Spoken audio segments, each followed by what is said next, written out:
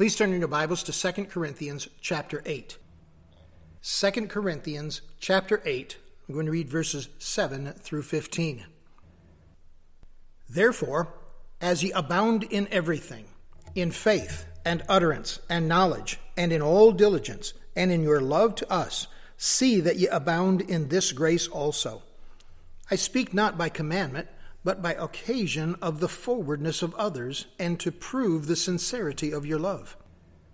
For ye know the grace of our Lord Jesus Christ, that, though he was rich, yet for your sakes he became poor, that ye through his poverty might be rich.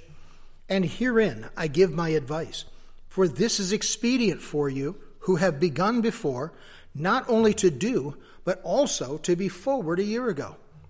Now therefore perform the doing of it, that as there was a readiness to will, so there may be a performance also out of that which ye have. For if there be first a willing mind, it is accepted according to that a man hath, and not according to that he hath not. For I mean not that other men be eased and ye burdened, but by an equality, that now at this time your abundance may be a supply for their want, that their abundance also may be a supply for your want, that there may be equality. As it is written, he that gathered much had nothing over, and he that had gathered little had no lack. We are continuing in this series, What Grace Is This? As I mentioned earlier, there are but 4 verses in the New Testament with the phrase, this grace. Each is written by the Apostle Paul, and I believe they identify 4 areas of the grace of God at work in a believer's life. The first is amazing grace, Ephesians 3:8, then available grace, Romans 5:2, abundant grace, here in our text, 2 Corinthians chapter 8, verse 7, and then also abiding grace, 2 Corinthians chapter 8, verse 19. Chapters 8 and 9 deal with the apostles' collection for the Judean saints. This is an offering to aid the members of the Church of Jerusalem in a time of hardship due to famine and persecution. Paul's exposition on giving, as found in these 2 chapters, I believe is the most comprehensive one on this subject found in the Word of God. In this passage, Paul identifies the principles for giving in verses 1 through 6, the purposes for giving, verses 7 through 15, the policies for giving in chapter 8, verse 16 through chapter 9, verse 5, and the promises in giving, chapter 9, verses 6 through 15.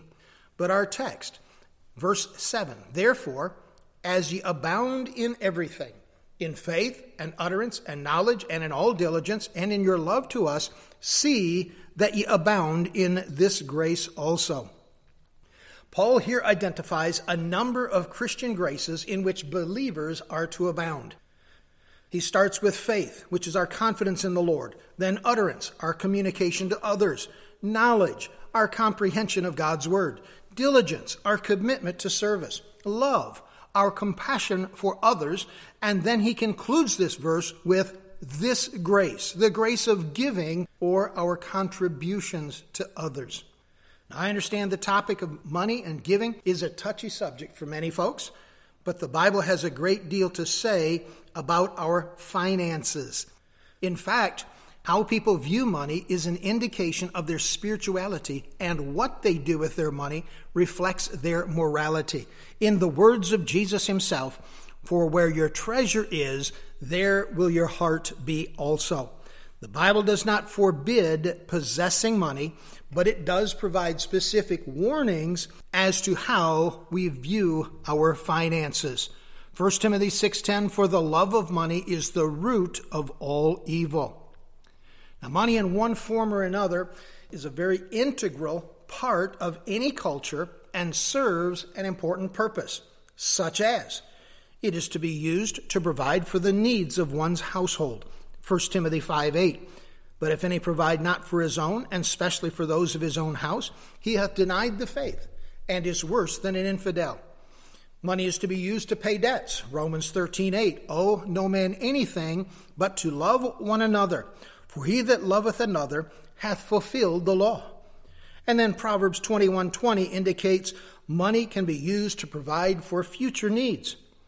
There is a treasure to be desired and oil in the dwelling of the wise. Now, once those basic obligations have been met, believers are ready to give for the work of the ministry and the furtherance of the gospel. Now, as we indicated last week, Paul approaches or writes the Corinthian believers about this subject, and he presents to them 3 arguments with the hope of encouraging them to be generous in their giving and to excel in this grace also, like they did the other graces that were mentioned in verse 7. Last week we looked at the first of those arguments, which is the argument of proven examples in verses 8 and 9. It is there Paul calls attention to what others had done by citing the examples of abundant grace in the Macedonian believers as they experienced through their giving in verse 8, and the Lord Jesus Christ demonstrated in giving of himself as recorded in verse 9. Now look with me at verses 11 and 12 as we consider this second argument, the argument of purposeful action. Now therefore, perform the doing of it, that as there was a readiness to will, so there may be a performance also out of that which ye have. For if there be first a willing mind, it is accepted according to that a man hath, and not according to that he hath not. In this passage, Paul calls attention to what the believers there at Corinth could and should do in regard to giving. The verbs perform and performance emphasize action or activity with the intent to bring to an end, finish, complete, accomplish, or fulfill something. Twice Paul refers to their willing mind, and twice he challenges them to act upon that desire.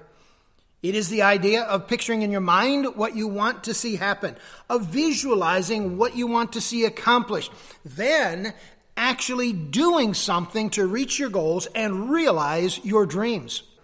It's been said talk is cheap. It's one thing to say, I want to read through my Bible in a year. But it's quite another to actually sit down, open your Bible, and read a passage of Scripture every day. It's one thing to say, I'd like to lead someone to Christ. But it's another matter altogether to go to an individual and share with them the gospel message. It's one thing to say, I'd like to have more friends. But Proverbs 18:24 tells us, a man that hath friends must show himself friendly. This is the principle of personal commitment. It is the responsibility of every individual believer to act upon the desires of his or her heart and seek to accomplish God's will in their own lives. Vance Havner is noted as saying, the vision must be followed by the venture. It is not enough to stare up the steps. We must step up the stairs. William Carey was well known for saying, expect great things from God, attempt great things for God.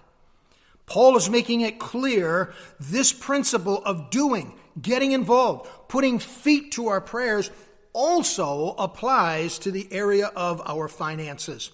Though many view giving from opposite sides of the spectrum, some see it as a preference, others as an obligation, when really, in fact, it is a great privilege to give to the work of the Lord.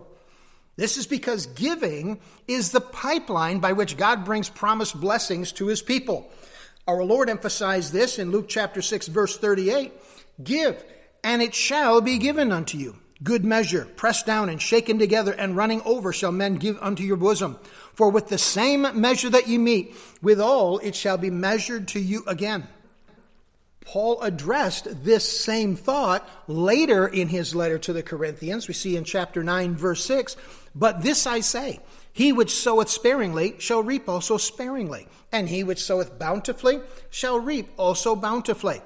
Every man according as he purposeth in his heart, so let him give, not grudgingly or of necessity, for God loveth a cheerful giver. And God is able to make all grace abound toward you, that you always, having all sufficiency in all things, may abound to every good work. See, generous giving to God results in greater giving from God. I don't know who said it, but the fact remains, it is impossible to outgive God.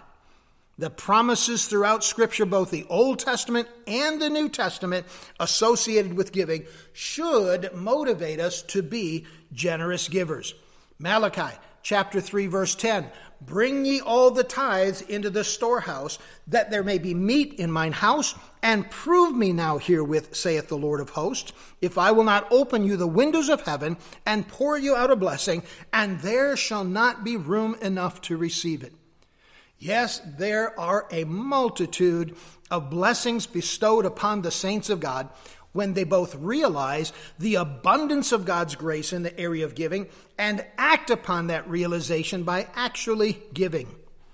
It's interesting to note, the only direct quote from Jesus' earthly ministry recorded outside of the Gospels is in Paul's address to the Ephesian elders, where he stated in Acts chapter 20, verse 35, I have showed you all things, how that so laboring ye ought to support the weak, and to remember the words of the Lord Jesus, how he said, it is more blessed to give than to receive. Let me go ahead and add one side note here before we continue. It's sad to acknowledge that there are many false claims made by so-called Christian ministries promoting the false concept of the self-indulgent prosperity gospel. They've done great harm to the cause of Christ. Their misleading appeals have confused countless numbers of believers and fueled the intensity of critics who scoff at the truths of the Word of God. There are many who will misrepresent the truths we see in God's Word concerning giving. Paul stresses the necessity of putting feeling into action. The tragedy of life so often is not that we have no high goals or lofty dreams, but that we fail to turn them into actions. Pastor Edward Everett Hale, in the late 1800s, stated, I cannot do everything, but I will not let what I cannot do interfere with what I can do. David Livingstone stated, sympathy is no substitute for action. Someone else has stated, realizing your need without acting upon it leaves you in the same place you started. Yes, Paul put forth the argument of purposeful action, of doing something rather than just sitting around talking about it. But the third argument he presented to the Corinthian believers is found in verses 13, 14, and 15. For I mean not that other men be eased and ye burdened, but by an equality, that now at this time your abundance may be a supply for their want, that their abundance may be a supply for your want, that there may be equality. As it is written, he that had gathered much had nothing over, and he that had gathered little had no lack. In his first argument, Paul called attention to what others had done. In his second argument, he called attention to what we can do. And his third argument, Paul calls attention to what God will do. Past, present, future. Paul covers the whole spectrum of the benefits of giving and recognizing the abundance of God's grace in this area. This passage begins with a clarifying statement that goes against the mindset of many today. Not only is there a push from political leftists to change our governmental system to a socialist society, there are a number of professing Christians, misguided as they are, who believe Paul promoted a Christianized form of socialism or communism. This view is completely false, and verse 13 makes that crystal clear.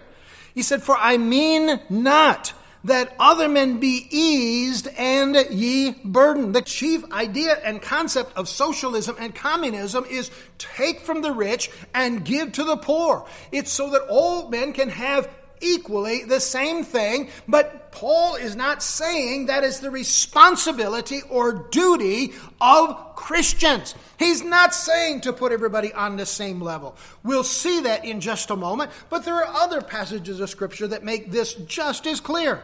1 Thessalonians 4:11, and that ye study to be quiet, and to do your own business, and to work with your own hands, as we commanded you. 2 Thessalonians 3:10 through 12. For even when we were with you, this we commanded you, that if any would not work, neither should he eat. For we hear that there are some which walk among you disorderly, working not at all, but are busybodies. Now them that are such we command and exhort by our Lord Jesus Christ, that with quietness they work and eat their own bread. Paul addresses the first law of economics. You don't work, you don't eat. He's not telling people to sit around and do nothing and let somebody else earn a living and buy them food and provide them shelter and give them clothing. He's not presenting a welfare mentality here. No, he's saying everyone should do his or her part. Everyone should be responsible for their own lives. So what does Paul mean by equality here? To put it in a common vernacular, he's saying life has a way of evening things up. By the way, that happens not by karma, fate, destiny, luck, fortune, coincidence, accident, kismet, or happenstance. No, Paul was confirming here his confidence in God's ability to even things out. He believed that God is a good bookkeeper. You see, the Lord's records are completely accurate, for he knows all things and lacks understanding in nothing. God sees, he knows, and he rewards accordingly. And he doesn't miss anything that anybody does for his honor and his glory. To the Corinthians, Paul wrote, therefore, my beloved brethren, be ye steadfast, unmovable, always abounding in the work of the Lord, for as much as you know that your labor is not in vain in the Lord. You see, God repays bounty with bounty, and sparing with sparing. We see this principle in Galatians chapter 6, verse 7. Be not deceived. God is not mocked. For whatsoever a man soweth, that shall he also reap. For he that soweth to his flesh shall of the flesh reap corruption. But he that soweth to the Spirit shall of the Spirit reap life everlasting.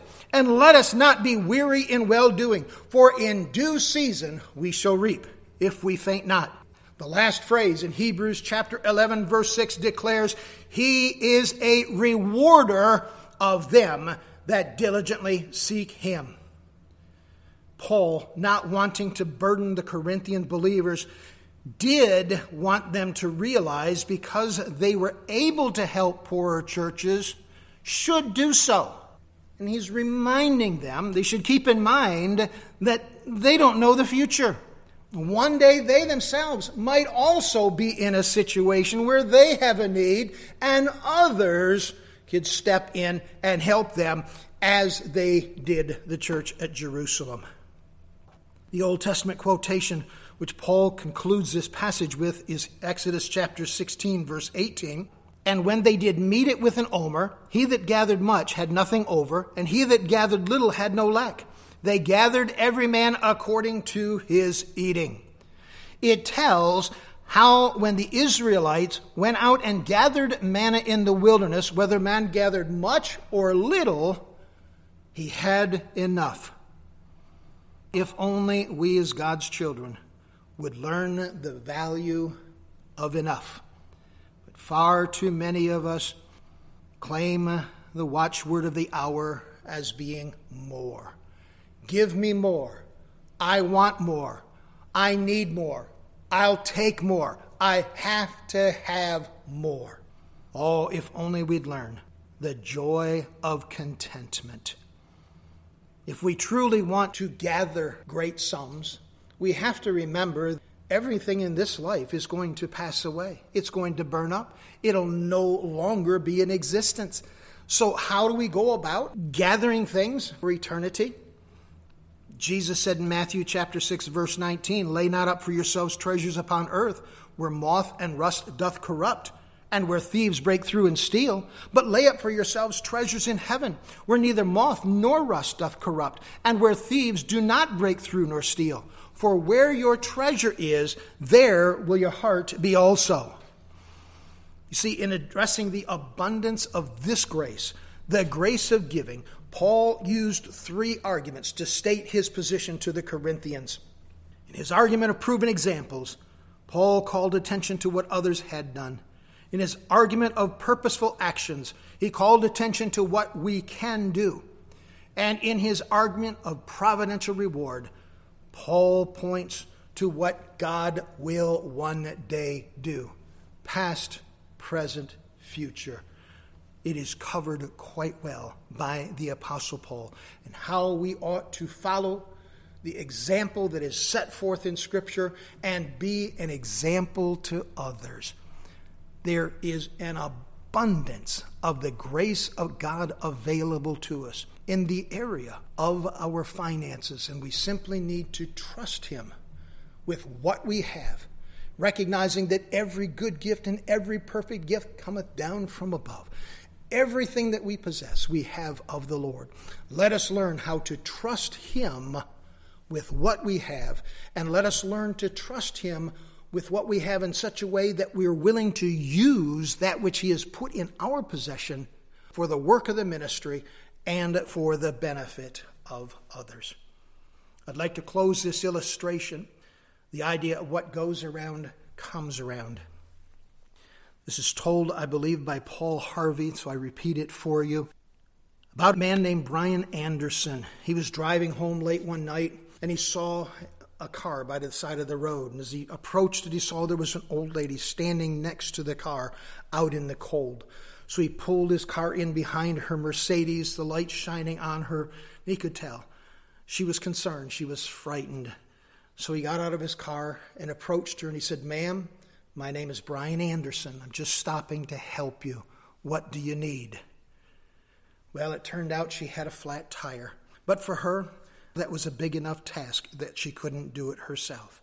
He said, "Ma'am, why don't you wait inside the car where it's warm, and I'll take care of this." He was able to change her tire without a great deal of difficulty. Oh, he got dirty and wet, a little bit bloodied in the affair, but he was able to handle it without any problem. While he was working, the woman rolled down the window and she said, "I'm from St. Louis, and I was just passing through this way. And I just want you to know I appreciate so much you stopping and helping. I didn't know what I was going to do. I've been out here for over an hour, and nobody else has stopped." Brian just smiled and finished with the work, closed her trunk, and the lady asked him how much she owed him. Brian never thought twice about being paid. He was just helping someone in need, the way he had been taught and had always practiced. He said, "If you really want to pay me back, the next time you see someone who needs help, give that person the assistance they need, and think of me when you do it." He waited until she started her car and pulled away safely, and he got in his car and drove on home. A few miles down the road, the lady saw a small cafe. She went in to grab a bite to eat and take the chill off before she made the last leg of her trip home. It wasn't a real clean restaurant. Outside were a couple of old gas pumps, and the whole scene was very unfamiliar to her. The waitress came over and brought a clean towel for her to dry her hair, and she had a sweet smile, one that even being on her feet for the whole day couldn't erase. The lady noticed the waitress was nearly 8 months pregnant. They spoke for a moment of that. She also noticed the waitress did not let the strain of her physical condition keep her from demonstrating a pleasant spirit. The old lady wondered how someone who had so little could be so kind to a stranger. Then she remembered Brian. After the lady finished the meal, she paid with a $100 bill. The waitress went to cash her out, and when she came back to give her change, the old lady had already slipped away. Well, the waitress wondered where she could be, and then she noticed something written on the napkin there at the table. There were tears in her eyes when she read the note. It said, "You don't owe me anything. I have been there too. Somebody just helped me the way I'm helping you." Under the napkin were 4 $100 bills. That night when she got home from work and climbed into bed, she was thinking about the money and what the lady had written, and she wondered how that woman could know she and her husband needed help. With the baby due in the coming month, it was going to be hard. She knew how worried her husband was, and as he lay sleeping next to her, she gave him a soft kiss and whispered, "Everything's going to be all right. I love you, Brian Anderson." And as Paul Harvey would say, now you know the rest of the story. God sees every gift we give and every activity we accomplish. It's wonderful to know He sees all that we do and that His abundant grace is sufficient for our every need. It's been said, grace is not given because we have done good works, but grace is given that we may be able to do good works. God has done so much for us. We have much for which we can be grateful. Should we not follow the example of the Lord Jesus Christ and heed the admonition of the Apostle Paul here in this text and excel in this grace also? Amen.